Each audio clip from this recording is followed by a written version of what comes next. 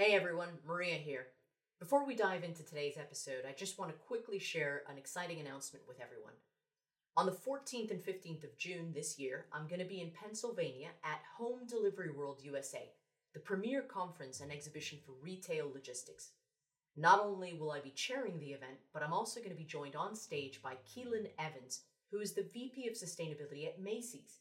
Keelan and I will be having a fireside chat on how to navigate the journey of implementing sustainable solutions in the supply chain.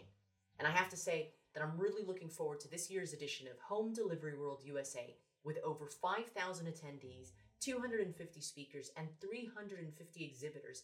This is the one event you don't want to miss. For more information on the speaker lineup and to secure your ticket, be sure to head over to Terrapin, that's terrapin.com/conference/home delivery world. I look forward to seeing you there. We are human. And whether you're an executive in whatever leadership role you hold, you are still human. You're not a robot, and you therefore have limits. And we don't like that because we want to be superhuman, right? So, is there a place for weakness? There has to be because we're human. But there needs to be a better way to talk about it that's acceptable, and people will actually hold space for those conversations. You're listening to Transform Talks, the podcast about global supply chain transformation.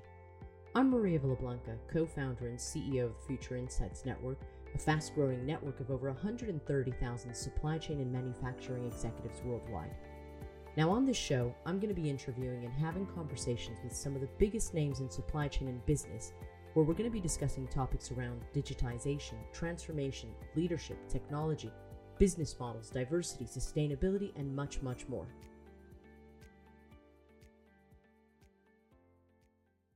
Welcome back to Transform Talks. This week, my guest is Amy Englemark. Amy is a speaker, author, consultant, and business coach. She coaches ambitious executive leaders on how to prioritize personal health and happiness without sacrificing financial security, productivity, or family connection. Last year, Amy released a book titled From Burnout to Bliss, the 21-day plan to boost health, wealth, and happiness, which provides actionable advice on how to decompress and find your bliss. Now, I'm really happy that I got to record this week's episode. I'm very conscious also of the fact that we're veering slightly from what we usually talk about on this show. But you know what? Mental health is such an important topic, especially when you consider what we in the supply chain and manufacturing sectors have had to go through in the last few years. I know that I'm guilty, like I imagine many of you are, of sometimes taking on too much and not stopping to reflect on how that may be affecting me. It's for this reason that I invited Amy onto the show. I'm hoping that you'll be able to take something from today's episode that may go on to help you in your own mental health journey. As for the topics discussed during the episode, Amy and I explore the signs that leaders should look out for, which may indicate that they're experiencing some unusually high levels of stress, what is missing from the current way in which the corporate sector talks about and handles the topic of mental health, and finally, why the journey towards happiness is not so straightforward. I hope you enjoy. Hi, Amy. Welcome to Transform Talks. Thanks for having me, Maria. This is great. Well, you know what? I'm really excited to talk to you because, well, for two reasons. The first one is I think you and I have been speaking since pre-Christmas, months ago, about a topic that is dear to both of our hearts. So I think to actually have it happen, be here finally is great. And the second one is, although this kind of is a different topic to what my audience is used to, I think it's so important. And we'll get into this and we'll get into what we're going to talk about. But I think the first question I want to start with is, why is it, do you think, that executives don't like to talk about mental well-being, burnout, that kind of thing? What is it with us? Why, especially at a senior level? Well, I think there's two things, one's external and one's internal. So the external reason is they could have had a friend who was fired because they were open about their needs and what wasn't working for them and how that was impacting their personal life. Or maybe also they expressed how it was impacting their work life, but it wasn't accepted. It's definitely not honorable in society, right? And then the internal, there's so many internal reasons that I see people in senior level leadership positions don't why they don't prioritize their self-care. But one of the main things that I see come up often is they don't want to be perceived as weak or irresponsible, and they don't want to be seen as different from other colleagues because they're not aware of this. But a lot of people don't want to be judged, they want to be liked, they want to be accepted, because that's where they find their value. Okay, well, I think we can safely say that if you're going to be in a senior position and you've made it up to a senior management position, you are a certain type of personality, or probably several types of personalities, but definitely an overachiever, someone who is looking to be excellent or great at everything. And so it could be a sign of weakness. And that sign of weakness is dangerous in business, which leads to my next point. Business is a dirty business. I've heard that since the get go. It's a cutthroat business. And so I guess maybe the question is there a place for weakness in business? And is that the right way to address it? Well, definitely it won't be as acceptable if we talk about it as weakness, but it's true. We could talk about it as limitations, because during one of our first conversations, we talked about the fact that we are human. And whether you're an executive in whatever leadership role you hold, you are still human. You're not a robot, and you therefore have limits. And we don't like that because we want to be superhuman, right? So, is there a place for weakness? There has to be, because we're human. But there needs to be a better way to talk about it that's acceptable, and people will actually hold space for those conversations so that people feel safe to talk about that kind of thing. And I know that there's a lot of psychological safety issues going on in companies and going on in healthcare here in Canada. And those conversations just aren't being had because people don't feel safe. I think let's first address sort of this underlying stress issue. Sometimes executives may not know that they're experiencing burnout, or they're not, that they're experiencing some sort of stress. So, can we talk about sort of that element, the fact that people may not have any knowledge that they're there? I know from personal experience that whenever I've felt I feel okay. I feel fine, and I'm not stressed yet. My heart rate goes up. It's as though my body knows I'm stressed, and I don't know I'm stressed. So, can we talk about, is that the case? Do you find that sometimes executives or people you deal with may not even realize that they are, going through some period of underlying stress or burnout? And then this follow up question to that is, what are the consequences? And I know I've got a story that and we can talk about it. So, signs of stress, underlying stress. Most of the time, Maria, people that I'm speaking with think they're just fine, because, like you said, because they're such high achievers, and because they're so driven, and they're so dedicated and committed, and they're committed to doing excellent work, right? Not just okay, they're committed to being at the top of their field.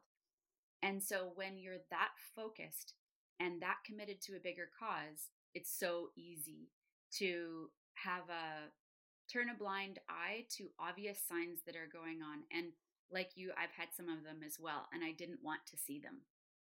So I was hosting a class about a month ago, and the same question came up. And I asked people on a scale of 1 to 10 how stressed they were. And most people said, not much at all, maybe 2 to 4. Somebody said higher. And then later on in the call, they said, well, actually, now that I think about it, my hair is falling out. And one woman said, well, my clenched jaw is probably a sign.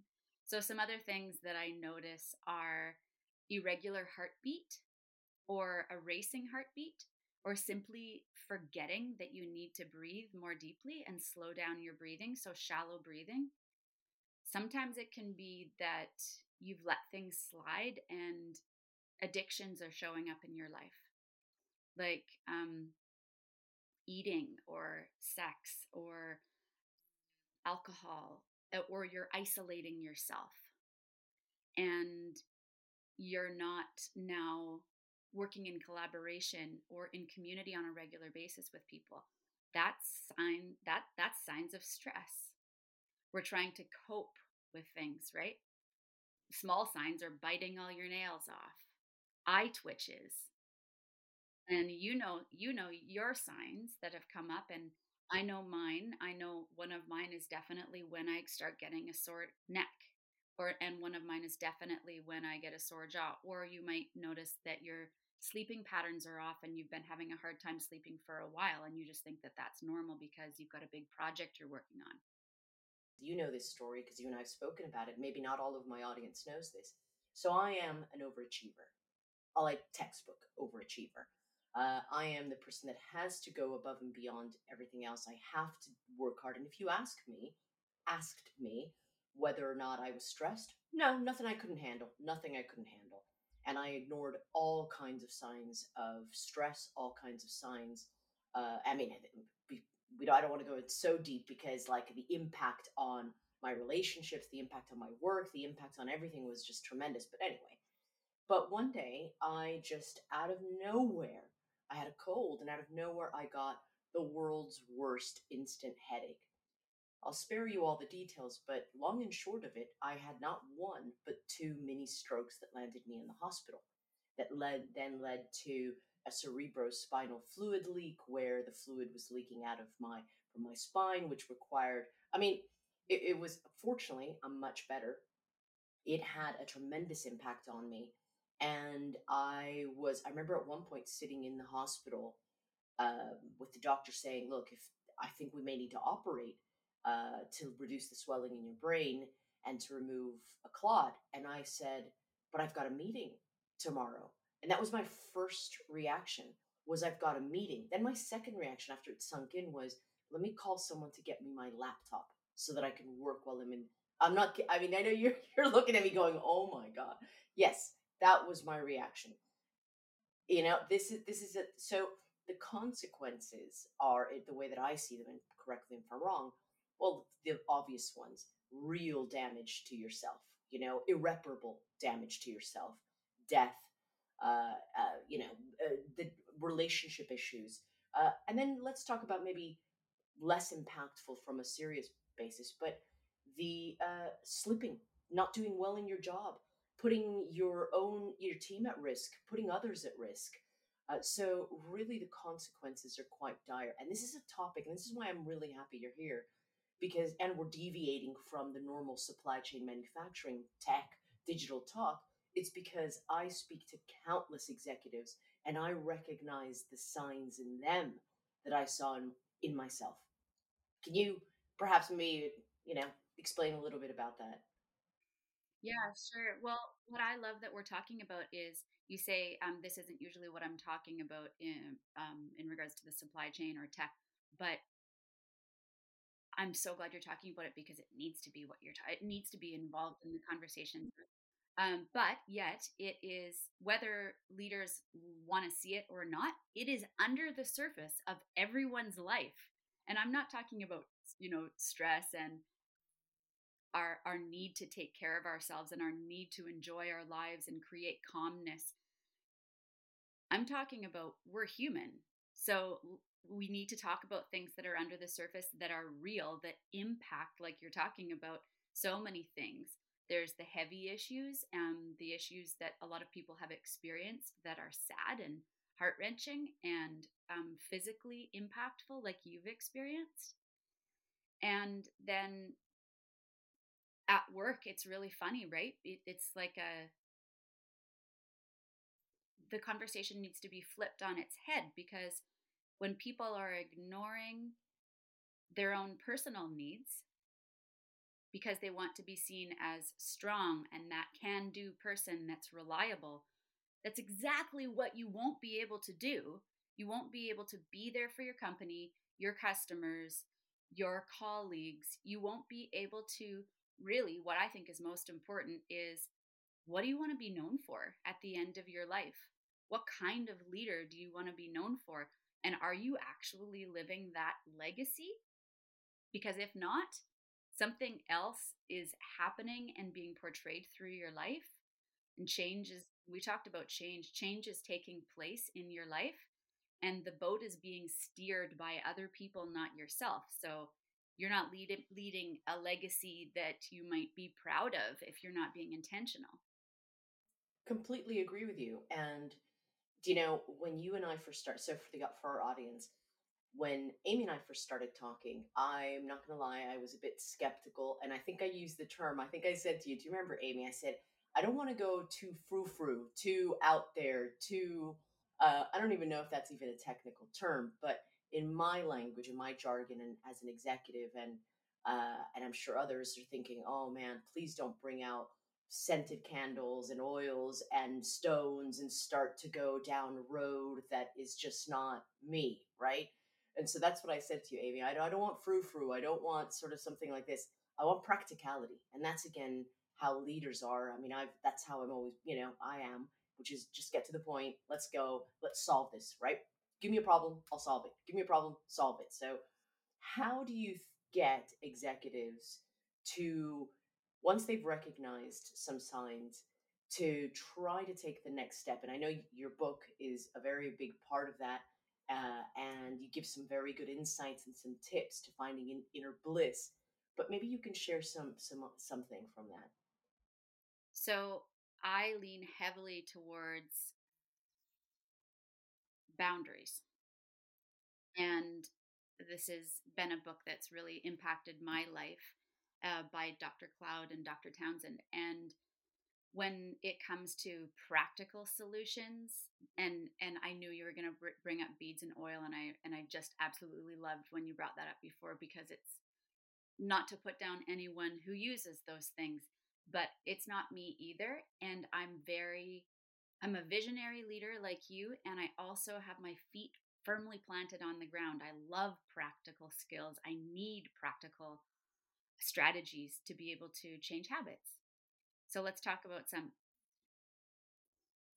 One thing that I suggest for people who are getting back in touch with and being open to taking care of their needs, because they're starting to see the connection between performance and creativity and problem solving, with a sense of with decreasing their stress levels. Some stress is good stress. We need it to stay alert, but too much decreases our functioning ability. So I like to suggest people bookend their days. They start with something that is just for themselves, whether that be for their heart, their mind, their body. Start with something that grounds you, because if you don't have an anchor for yourself, you can't be an anchor for everyone else, but usually that's people's habit. So whether it's writing, or whether it's a short walk, or whether it's, sipping your tea or coffee without starting work first thing and just taking in the world through your window. Start it with something that's just for you, because otherwise everyone else's priorities are running your life instead of your own. And then at the end of the day, I like to I like to connect with my family. Not everybody has a family they come home to. Or like you, I love to connect with my dog. So, what's a way you could bookend your day so that you're feeling filled up? You're not going to bed. I know someone who, she doesn't like this, but she's in the habit of, she sees herself as a top performer. She wants to continue being that go to person. And so when her child goes to sleep at 10, she goes back to work until 12 or 1. And this is a habit that she's working on changing. So I would recommend creating some sort of soul filling cycle before you go to sleep that feeds you. Whether it's reading a book that has nothing to do with work, or it's very personal. So that's one practical step I would take. And another is with your language. So I would cut out a few things in your language.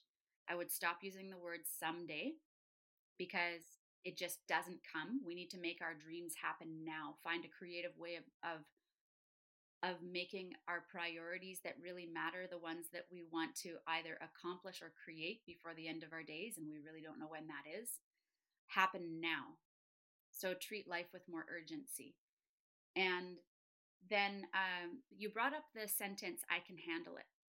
I would personally suggest that listeners write down that sentence of I can handle it and underneath list everything that you've been telling yourself you're supposed to handle. That, to be a strong, excellent leader, I should be able to handle this. Why is this so difficult for me to handle right now? And then you'll start seeing on your list the pressure that you've been putting on yourself. And you can be more realistic about what your capabilities and your limitations are right now because we've been through a lot. So our stress levels are higher than they usually are. So those are some of the things I would start with. I agree with you. And I think one of the things that helped me was coming to terms with the fact that some things were not going to get done or were not going to get done to the level that I wanted them to be done and accepting that. So to me, I had to be perfect in every aspect, in every element. And that was taking up my day and creating a great deal of stress and this element and that element and that element. And I just had to show up for everything when I realized that I just don't, I don't need to show up for everything. And some things are going to be not, okay. So, you know what? My house is covered with dog hair because my dogs shed like there's no tomorrow. I'm going to stop letting that stress me out. It is what it is, and so I'll hoover when I can and vacuum when I can, but, whatever. So I think that there's an element of letting go. I want to talk a little bit just for a second, before we finish, because it's not nearly enough time to talk to you, Amy. But it's something you said about the responsibilities and connecting with with ourselves, right? With connecting with ourselves as leaders. And I think that's something that we've learned over the course of the last couple of years, maybe the last 10 years, since mental well-being is a conversation. We seem to be inclined to talk about it with our staff members, for our teams. I hear tons of leaders say to me, "Oh, I'm really concerned about my team members and I want to make sure that their mental well-being." But there's not many programs, whether it's internal in the organization or even within our own leaders themselves, thinking, "What is my well-being going to be like? What is my personal care? What is my bliss? And what kind of investment am I making into this personal care?" So I think that there's quite a lot of work that still needs to be done to acknowledge that A, there is a problem, and B, that you are probably part of that problem, and then C, that there's actions that you can take to resolve this. So, do you find that perhaps the senior people you're talking with are coming to terms with the fact that self care for them is as important as with their teams? Back in my youth, I was considering what I want to do. What do I want to do with my life? What type of work would fire me up, light me up? And I thought of social work. I thought of mediation. I thought of counseling. Nothing was fitting the bill, especially because sometimes those people who would be in my office didn't actually want to be there. They were coming because they were told to or they needed to because of someone else. And so I thought, no, none of those fit the bill. And then I started noticing the coaching field and profession. And so I started getting trained in that and now offering consulting and speaking. And what I've noticed is the people who are attracted to working with me, they are ready to embrace change. They are ready to be open, honest, and vulnerable. Those are the people, those are the leaders who will create massive change moving forward. Is people who, like you, people who are ready to talk about really hard things and be vulnerable and honest about what's not working for me in my personal life that you don't know about. And I'm not to say, and you know this, that our conversations should be boundaryless. No, we should be aware of what we're sharing and with whom and who is safe to have those conversations with. But yes, back to my point. Not all people are ready to have those conversations, but the people who I talk with are willing to have someone challenge their thinking. I think about a conversation with a woman I had, a woman who I was coaching a couple years ago, a leader in tech herself. And she said she explained to me this conversation with her team, and the person was actually part of her family, which made it even more difficult. And she said, but all that being said, I'm happy. So I challenged her because I knew she wasn't. And I said, I think you're just comfortable. And so the leaders, and she was open to that, because in all honesty, she had just gotten comfortable, and she didn't want to address that she was unhappy, because then she would need to do something about it. But in that conversation, she wanted to see breakthrough and transformation. So leaders who will make a real change are willing to be the people who will go first in their personal lives and demonstrate through their actions that, hey, this is needed. I'm human just like you. This is difficult for me too. This feels like I'm turning the wheel in the wrong direction. And it's uncomfortable, and I'm showing you that you can do it, and we all need to do it. I love that, and I think as a final point, I've always loved the analogy with, how you, when you're in an airplane and if you're traveling with children, they're giving you the whole safety thing. They always say put your mask on first before you put on someone else's mask. And that's because you need to take care of yourself before you take care of others. And so I think that is especially true for leaders. We are in a complex world. We have a lot of volatility. We've, crisis after crisis after crisis. You all hear me talk about this regularly. So it's imperative, I felt, for us to talk about this, our own mental well-being, our own bliss, our own personal care as executives, as leaders, as managers, to be able to lead others.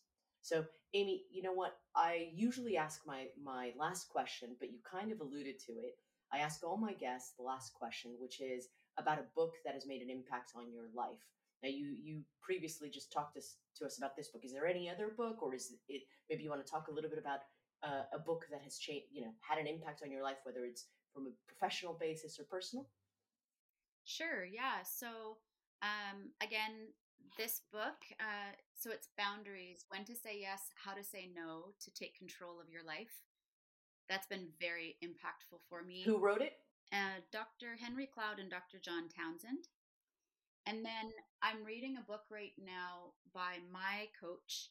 So I've worked with a number of coaches over the years, and it's by Richie Norton, and it's called Anti-Time Management. Highly recommend it.